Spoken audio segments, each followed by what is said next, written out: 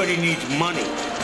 That's why they call it money. The best things in life are free, but you can give them to the birds and bees.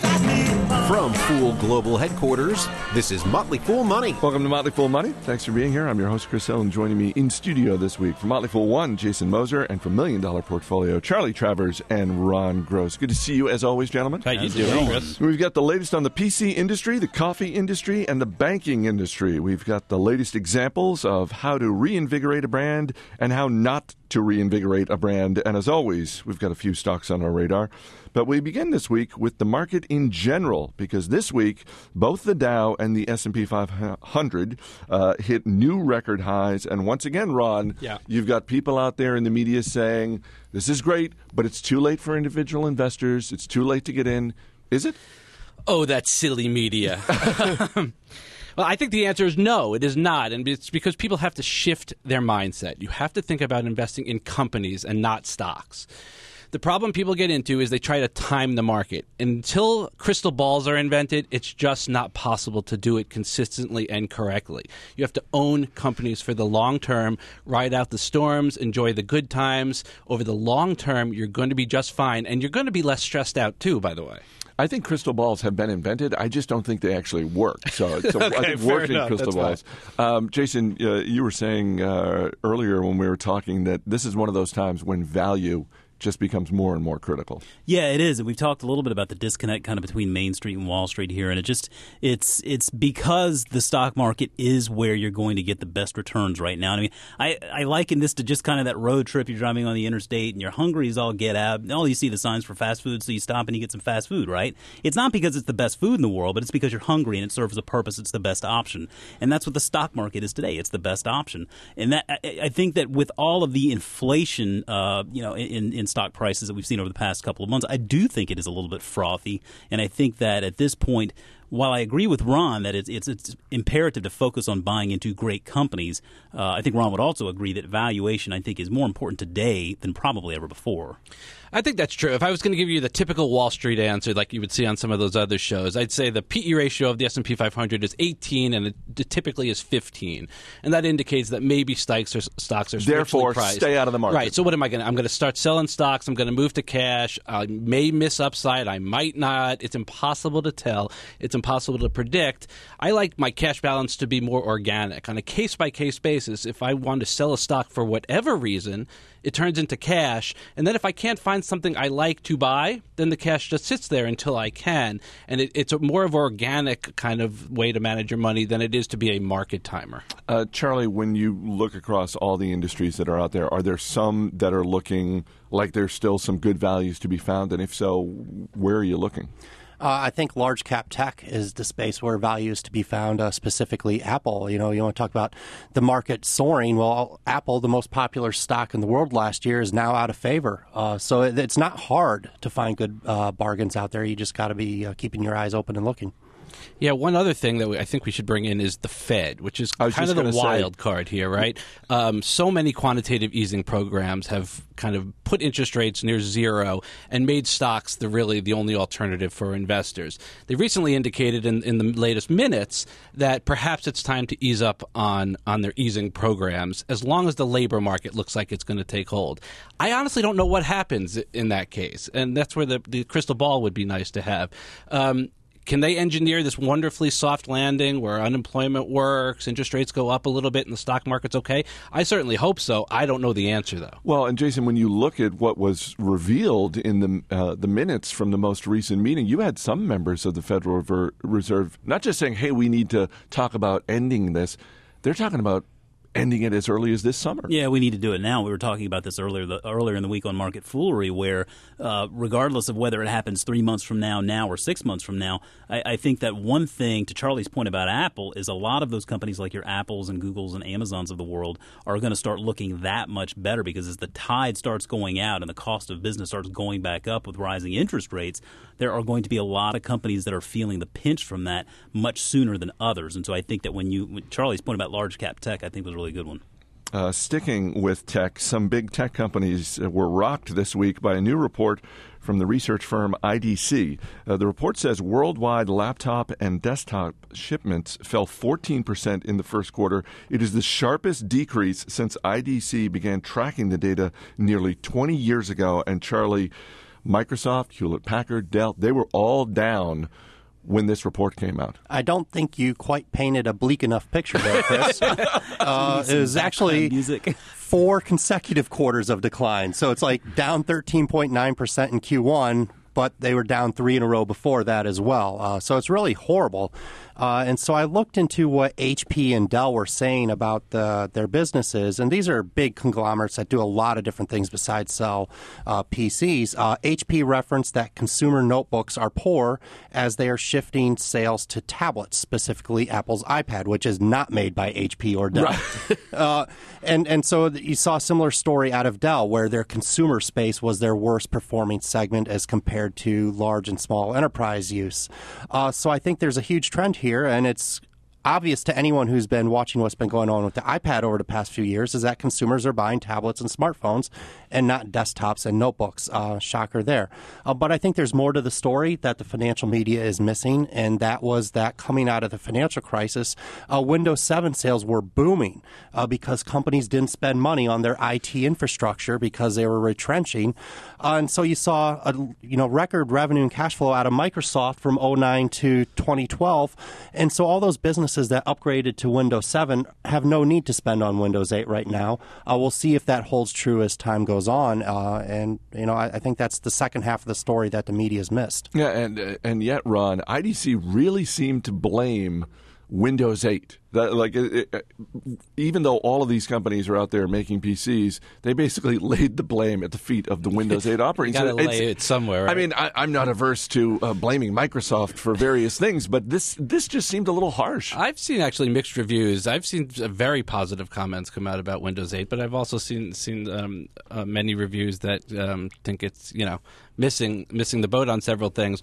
But I think, as Charlie said, the refresh cycle is the story. Eventually, there will be a refresh cycle, and I would imagine Microsoft's cash flow will pick up when that happens.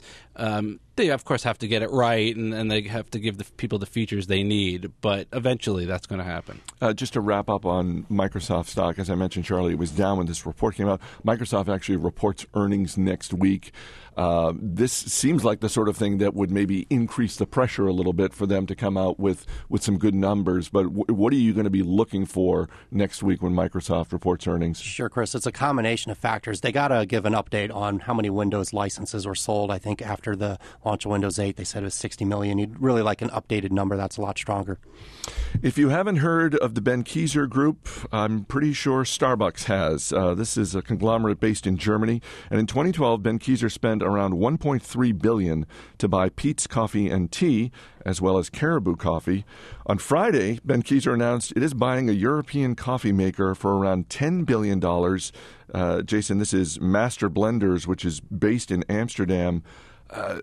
Ben Kieser really seems to be stocking up for the coffee war. Well, they are, and I think there's good reason why. I think this deal makes a lot of sense for Ben Kieser, and it's right in line with what it looks like their overarching strategy is here to really tap into that consumer packaged goods segment, the grocery stores. They have a great distribution network in that regard. And so, the purchase here, it's interesting because you look at the global coffee market, it's estimated somewhere in the neighborhood of about $80 billion or so. And so we here, I think, in the States, when you say coffee, I think the first thing that comes to mind typically is either Starbucks or maybe Dunkin' Donuts or something like that. But there's a whole other world out there, Chris. And so this acquisition of Master Blenders is one that's going to give them tremendous exposure to Europe. That's where they really make their hay. And so I think they're in 18 of the leading markets over there, and in 7 of those markets they hold a number 1 or number 2 market share position. And so I think it really is something that it's good for Ben Kieser. It's right in line with their strategy. But it's also important to note that this isn't like a zero-sum game. It's not something where Starbucks is going to win, Ben Kieser is going to lose, or Ben Kieser is going to win and Starbucks is going to lose. There's room for multiple winners here, and I think that we're talking about the 2 of them right now in Starbucks and Ben Kieser. The ones I would really be afraid for are the Maxwell Houses and Folgers of the world, because I think that's that's a coffee that was decades ago when the coffee aisles and grocery stores looked a little bit different. These companies are reshaping that, and I think we're going to see that sort of a generational shifting of coffee preferences in the aisles over the coming decade. But it's not just the strategy in Europe that they're executing, because earlier in the week, Ben Kieser announced that they're going to be closing about 15% of Caribou coffee shops here in the U.S. They're going to take another 20%, particularly around the East Coast area, and convert them into Pete's. They really seem like they're being pretty aggressive, and I'm just wondering if this is in any way a response to what we've seen out of Starbucks over the last 6 months or so when they talk about increasing the number of locations that they have. Well, I think there's no question that that's the case because, number one, when you look at the storefront, it's going to be hard to compete with Starbucks' 17 to 18,000 installed stores around the world. But the grocery store segment is a bit of a different game there, and I think that's what Ben Kieser's really doing a great job with the Caribou and the Pete's acquisitions.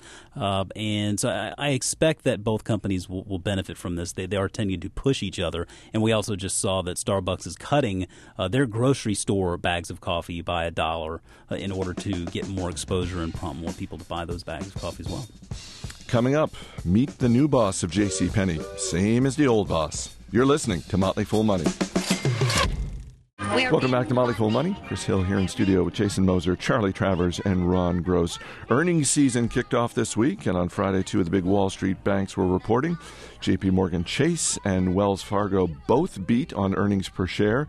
And yet, Ron, they were both down a little bit Friday morning. This is one of those situations where the phrase quality earnings comes into play. Well, as I've said, I'm notoriously not a big bank investor, and that's because it's very hard to determine what the true balance sheet looks like. And there's a lot of shenanigans that they can play with the income statement, with the profit and loss. And in this case, what we saw is that both companies lowered their loan loss reserves, their provisions for losses on loans. And that makes earnings look better than perhaps they would have if they didn't do that. So revenue was weak, specifically in mortgages, which is actually a bigger deal for Wells Fargo than J.P. Morgan, because Wells Fargo was a big player in the mortgage business. And they both took away some expenses, if you will, which boosted profit. So earnings quality, not great. It's more important to look at the revenue line here, I think, than the net income. This seems like one of those things that is like, well, that's great for this quarter, but there's no way that's a long-term strategy. Well, one thing, are they now under-reserved? They're probably going to continue to lower these provisions next quarter and perhaps the quarter after. And then what happens if things get bad again? Are they under-reserved and does it all hit the fan once again? We certainly hope not, but those are the games and the projections that these companies need to make as they run their business, and it's very difficult. After 17 months as CEO, Ron Johnson is out at J.C. Penney, and the new CEO is Mike Ullman, who was the CEO for the 7 years before Ron Johnson got there. Jason, this is one of those situations where on a certain level, you are your numbers. That's how it is in sports. That's how it is in television ratings. And under Ron Johnson's tenure, they lost customers, they lost sales, and they lost half their market cap. Yeah, it took bad. They went from bad to worse, and certainly going back in for sort of this second round, I think Ullman looks probably a little bit better, and I think they're going to benefit from his experience there in being able to help kind of right the ship, at least temporarily. It certainly doesn't solve JCPenney's underlying problems of really just not having the same impact on the retail customer that they had 20 years ago. So when I saw this news, it seemed a lot like if you take the milk out of the fridge and it's bad, you don't put it back in. There's a reason that Ron Johnson was brought in the first place, and it wasn't because JCPenney was doing all that well. Does it really make sense to go back to the guy who was here before? I'm not sure that it does, but I'm also not terribly convinced that they had a lot of options out there. I mean, I don't think a lot of people would want to step in to that role, considering the mess that Ron Johnson made, along with the fact that they were stepping into a staff that Ron Johnson had just brought in, along with an activist shareholder in there who brought Ron Johnson in there in the first place. I think that a lot of people are really looking at this JCPenney situation and trying to kind of figure out how to wrap this thing up and sort of move on. It's scary to think about it, but JCPenney, we talk about them looking to try to raise $1 billion in this low interest rate environment. I didn't realize this at the time, but their credit rating over the last year has been knocked down 6 notches just over the past year, which is apparently one of the fastest ever. And so they're so far in a junk territory at this point that I don't know they would be able to raise any money. It's worth noting they have a $1.8 billion line of credit, but the problem with tapping that line of credit is all of a sudden it seems like that's their last resort, last option. I don't know that very many investors would want to jump on that ship if that was really the last option. Shares hit a new 52-week low this week. Ron Gross, value investor, any interest? No, I think they're the walking wounded. It's a great opportunity to invest in a turnaround if they do it, but I think the odds are not good here. And I said it before, it's a little harsh. I don't know if the world really needs a JCPenney. This week, 5 new cases of the bird flu were found in China. That is 38 cases so far, resulting in 10 deaths. And one of the ripple effects is that it is hurting China's poultry and restaurant industry. And Charlie, that's Yum Brands. How worried should shareholders be about this? I think this is a short-term concern. If you look at Yum Brands and the companies they own, it's KFC, Taco Bell, and Pizza Hut, and these are all American chains. But if you look at the numbers, China is actually half of Yum's revenue. So when you talk about same-store sales being down double digits at KFC for Yum, this is a very big deal for the company as a whole. On the bright side, I think these are the kind of issues that can lead to buying opportunities for investors because they are temporary in nature. Their same-store sales were down 20% in January and February. They're down another 13% in March. This could be a lingering issue as we head into the summer because consumers are scared about bird flu and eating chicken, even though there's absolutely no relationship to that. It's mostly if you're a poultry worker handling the chickens, you have to be a little concerned. So they have some work to do with their marketing and convincing consumers that it's safe. And in the long run, I think they're going to be fine. I would keep an eye on this stock for an opportunity. 11 straight years of double-digit profit growth. That streak would seem to be in danger at this moment. Yeah, it's like going on the DL in August in baseball.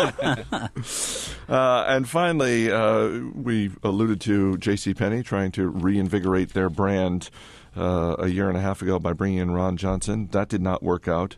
But this week, Old Spice demonstrated once again how you really reinvigorate a brand by releasing a new line of bar soaps with names like Pure Sport, Swagger Bar Soap, and my personal favorite, Fiji Bar Soap, which Old Spice says smells like palm trees, sunshine, and freedom. Wow. Sign me up. But isn't this kind of amazing that Old Spice, like when we were growing up, Old Spice was like sort of like our dad's deodorant or aftershave. The guy with the pocket knife kind of shaving the bar of soap on the commercial. No, right? that was a different one? That was the lava? No, that was Irish Spring or something like that. But this was one of those things that, like we talked about once upon a time with Tang, sort of this a known brand, an old brand, and someone comes in. I don't know who the creative director is at Procter & Gamble who was tasked with turning around the Old Spice brand, but he or she deserves a heck of a raise. Yeah, one theme I love investing in broken brands, but you obviously have to be careful because a lot of them break even more. But if you get a name that is well respected and really old school, and you can get it cheap, it can often be a great investment. Well, and from an investor standpoint, this isn't just like, oh, this is neat, they've turned their brand around. Right. It's you look at the sales of Old Spice, and they've just skyrocketed over the last few years since they've done this. We got about a minute left. Let's bring in our man Steve from the other side of the glass. Steve, palm trees, sunshine, and freedom. That scent is taken, but if there was a scent that you could bottle, that you could put into a soap or something like that. I'm just spitballing here. What's of interest to you? How about liberty, equality, fraternity, justice, and coconuts? I like that. Justice with a little mix of coconuts. Do you have a scent you want to throw out there? I'm a sucker for anything banana flavored or scented. So if we could somehow work in banana, I'm in. Jason? Bacon.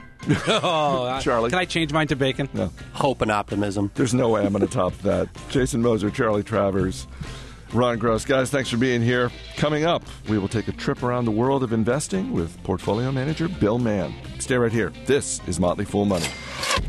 There is nothing quite as wonderful as money. Welcome back to Motley Fool Money. I'm Chris Hill, and joining me in studio is Bill Mann, the portfolio manager at Motley Fool Asset Management. Thanks for being here. Hey, Chris. How you doing? I'm doing well. I wanted to talk to you about a bunch of things. I know you had a recent trip to India, and I want to get to that. But the last time you were on the show, it was early February, and the first thing we talked about was the performance of the market in January, which was fantastic. The Dow was up nearly 6% at that point.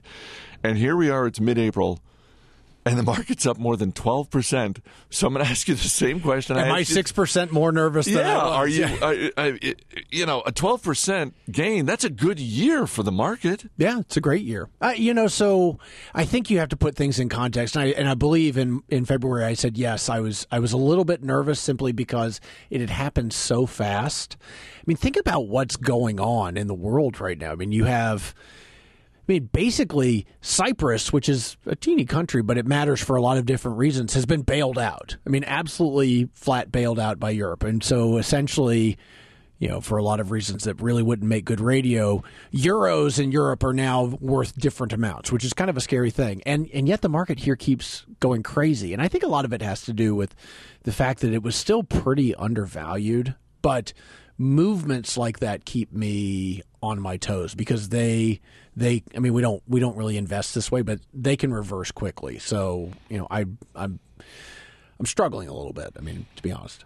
Let's talk about your trip to India. And I know you've been there before, but what opportunities do you see as an investor with looking at India? And did anything surprise you on your trip? So I would say that the thing that really interested me the most about India this trip, and I hadn't been there since 2007, so it's been a few years since I was there.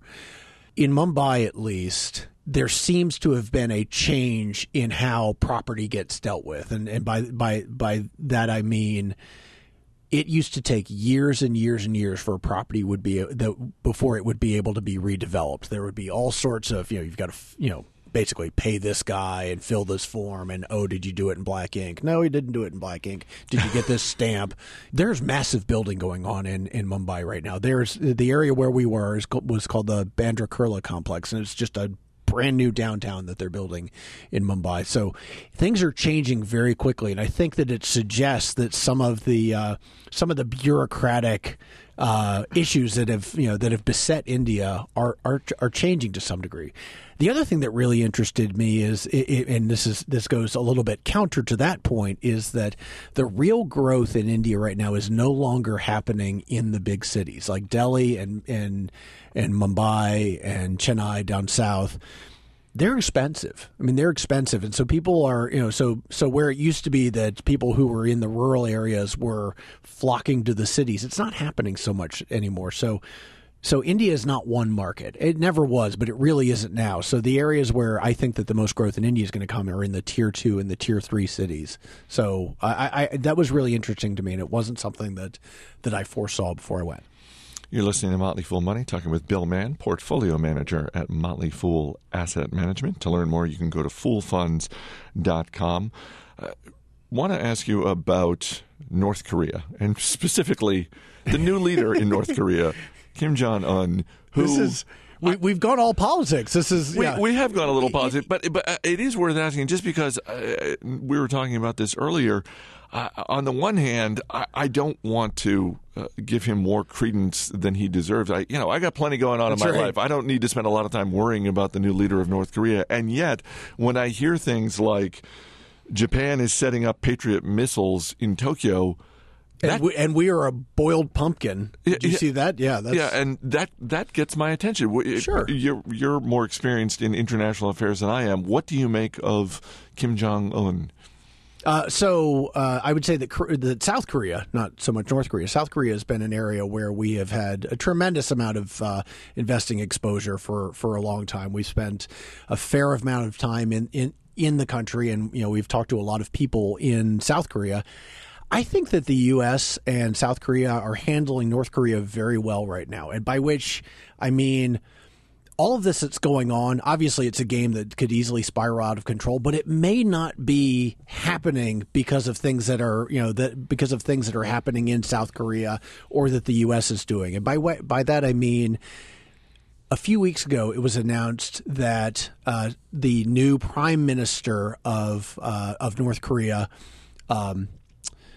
was named, and he's a reformer. And you think of a reformer, like a Gorbachev, or you think about, this is a North Korean reformer. I mean, this is no Democrat coming into office, but he is someone who has said we need to follow the Chinese model. Our people are starving. We need to have a little bit more of a market approach to our economy. And so it really could be. And he was basically handpicked, right? He was handpicked. And by handpicked, he was handpicked by the crazy 30-year-old who also apparently has his hand on the trigger. So it really could be that this is an ongoing battle between Kim Jong-un and the military. It could be a show of strength where he's really consolidating power. So I think they've handled it really well by reacting, by preparing, but not rhetorically doing so. Like when he comes out and says, I think everyone should get out of South Korea and all the foreigners should leave, the U.S. Embassy said, meh, we're all right. It's fine. We don't believe that there's a credible threat. And I think that's about right. When you and your team are investing, you are looking not only across the U.S. but around the world. Mm-hmm. I'm curious, a few years ago, India was the hot country that you had to invest in, and Brazil. Where are you looking right now? What is a country or a region that you're looking at that is maybe not getting as much attention as others? Yeah, Korea is definitely one of them. I mentioned that before. Another one, and although I would say if you pay attention, it's getting a lot of attention now, is Africa. And we spent some time late last year in Nigeria, which is a place where I really. If you'd asked me a couple of years ago, are you going to be investing in Nigeria? I was like, it seems kind of unlikely. But even compared to places like China and Russia, the corporate governance in Nigeria is actually pretty good, which surprises me. But maybe that should tell you something about the corporate governance in Russia or the corporate governance in China. So Africa is a really big place, and I would also say markets like Mexico are very interesting to us. They're growing rapidly, but the headline risk on them is awful. I mean, what do you hear mostly about Mexico? Well, you hear about a war that's going on between the drug lords, between each other and them and the government. And, sometimes people don't necessarily know who the good guys are. So, but Mexico is actually very quietly, it's a great growth market, and we found some really interesting places to invest. And so I don't want to say that we love bad news, because bad news is always bad, really, really bad for somebody, but it tends to create values for us. So, if you read the headlines and you see bad things are happening in some place, that's probably a place where we're interested. As I mentioned, people can go to foolfunds.com to learn more, but definitely to sign up for Declarations, which is your monthly newsletter that you write. We're very proud of it. And I enjoy it because I always feel like I learn something new when I read it. And in the March issue of Declarations, you wrote about a battle that I think most people don't think about, and it's not between two countries. It's the battle between politics and capital. Yeah. To your way of thinking, capital always wins the war. Why is that? Well, because capital ultimately is going to go where it's wanted.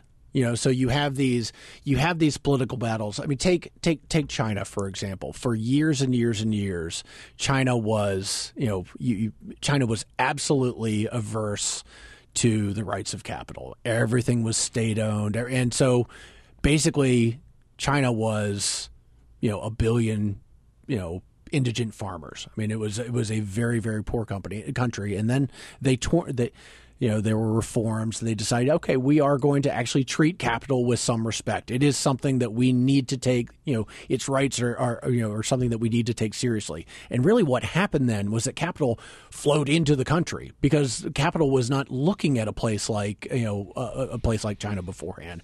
And you see the same thing now with Russia, for example. I mean, it is very difficult as an outside investor to believe that if there is, if there is a question of legality, if there is a question in which there needs to be a ruling made, and you are outside capital, that you have a fair shake. And so the easiest thing for capitalists to do, and capitalists, by the way, it's all of us. It's not the big bankers or whatever, is to stay away, and more importantly to for people, capital that's within Russia to leave, and that's what's happening. So, we take this very seriously in terms of thinking how we might deploy capital, and and a lot of times in the political realm, this sort of the rights of capital is sort of the last on the list. So.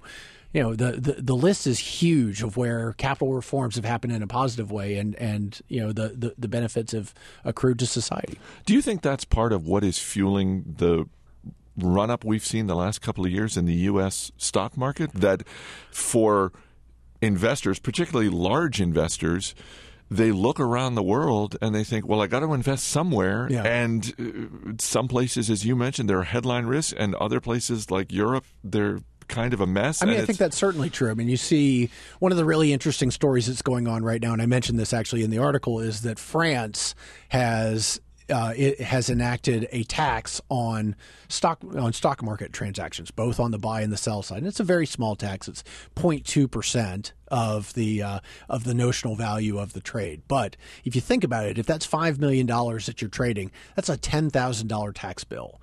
So one country which has almost never seen a tax that it didn't like, Sweden, was like, this is a terrible idea. And the reason that Sweden thinks this is a terrible idea is that Sweden's markets nearly collapsed in the 90s when they tried to do the same thing. Because what happens is, I think you're probably making a bad decision if a 0.2% tax is really what makes you decide whether to make or not make an investment. But if you're looking for an actual return, what you really don't want to do is to make yourself that much more unfriendly of a market to capital, because capital will just move. It just will. There's really no denying the fact that will take place. So for us now, in the back of my mind, if I'm looking at a French company, I'll go, oh, well, there's that tax. So is that something that It doesn't go in the plus column. It doesn't go in the plus column. Exactly. Thank you for thank you for drilling that down. That's exactly it. Yeah. On the list of assets, that's not one. Before I let you go, this week officially kicked off earnings season.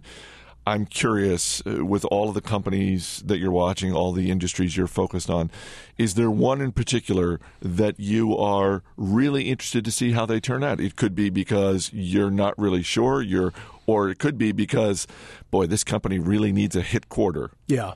Well, I think, and this will sound somewhat cliched because it's probably the highest profile company in the world, but Apple is going to be very interesting. I mean, you have seen you have seen a company that really could do no wrong, beat earnings something like 40 straight quarters, yeah. and now suddenly the bloom seems to be off the rose from a market perspective. The stock is down 40% from its peak, and the peak was extreme. But it could be anything this quarter compared to expectations, and so I don't know that I consider Apple to be a bellwether. I mean, in 2012 it was a fairly flat market, and Apple did very, very well. Apple was basically the only thing that worked. But I am really, really interested to see how their quarter turns out. What did you think of Tim Cook's decision to apologize in China on the Chinese language website? He got some criticism for that.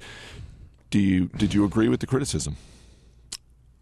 No, I didn't. I mean, he at some level, if you want to be involved in any country, if you want to be a credible participant, you have to play by the local rules. So, if you ask the Chinese consumer, and basically most of them didn't even recognize what the controversy was about, even people who were Apple product consumers.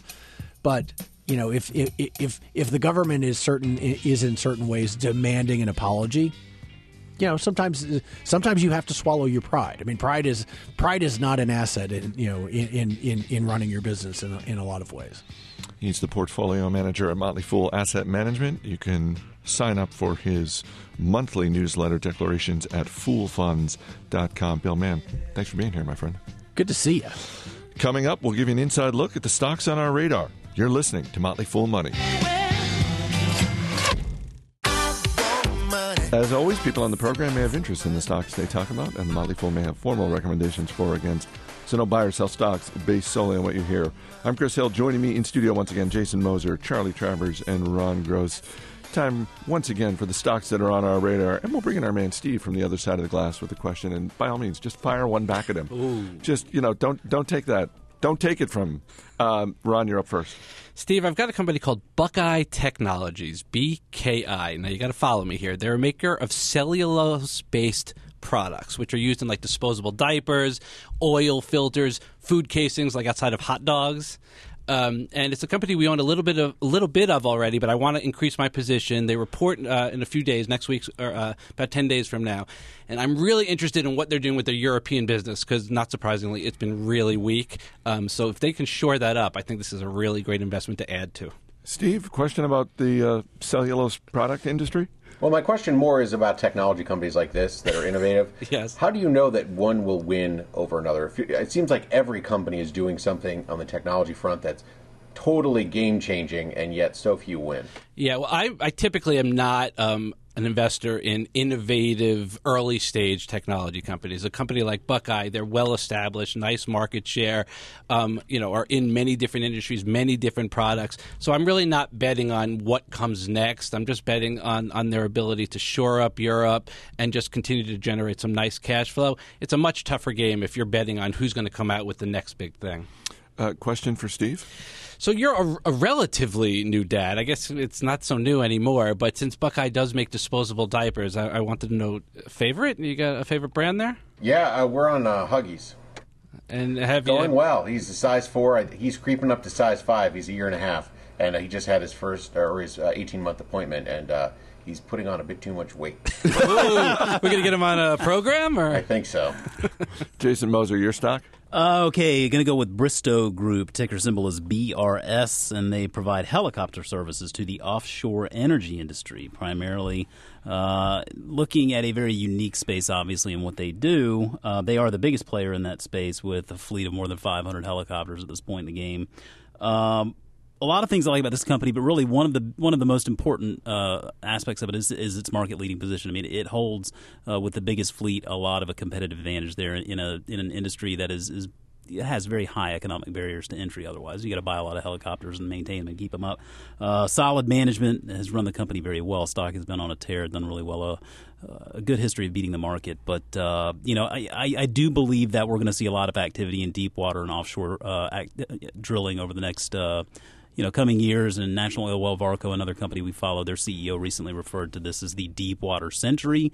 So I have a feeling that we'll probably see a nice healthy demand for Bristow's services. Question, Steve? How do you come across a company like this? I just look, Steve. I just sit in front of my computer That's his job. For hours on end, and I look. But is there something specific about this company that made you perk up?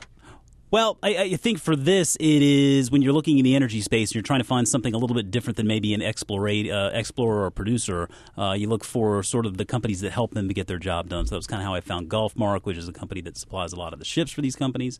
And Bristow was another one that we followed a little bit here for a while. And actually, Brian Hinman was the one who initially showed it to me. Charlie, we got about a minute left. Western Union, ticker's WU. As I mentioned earlier in the show, there's tons of companies laying out there in plain sight that are good values. This is one you've certainly heard of.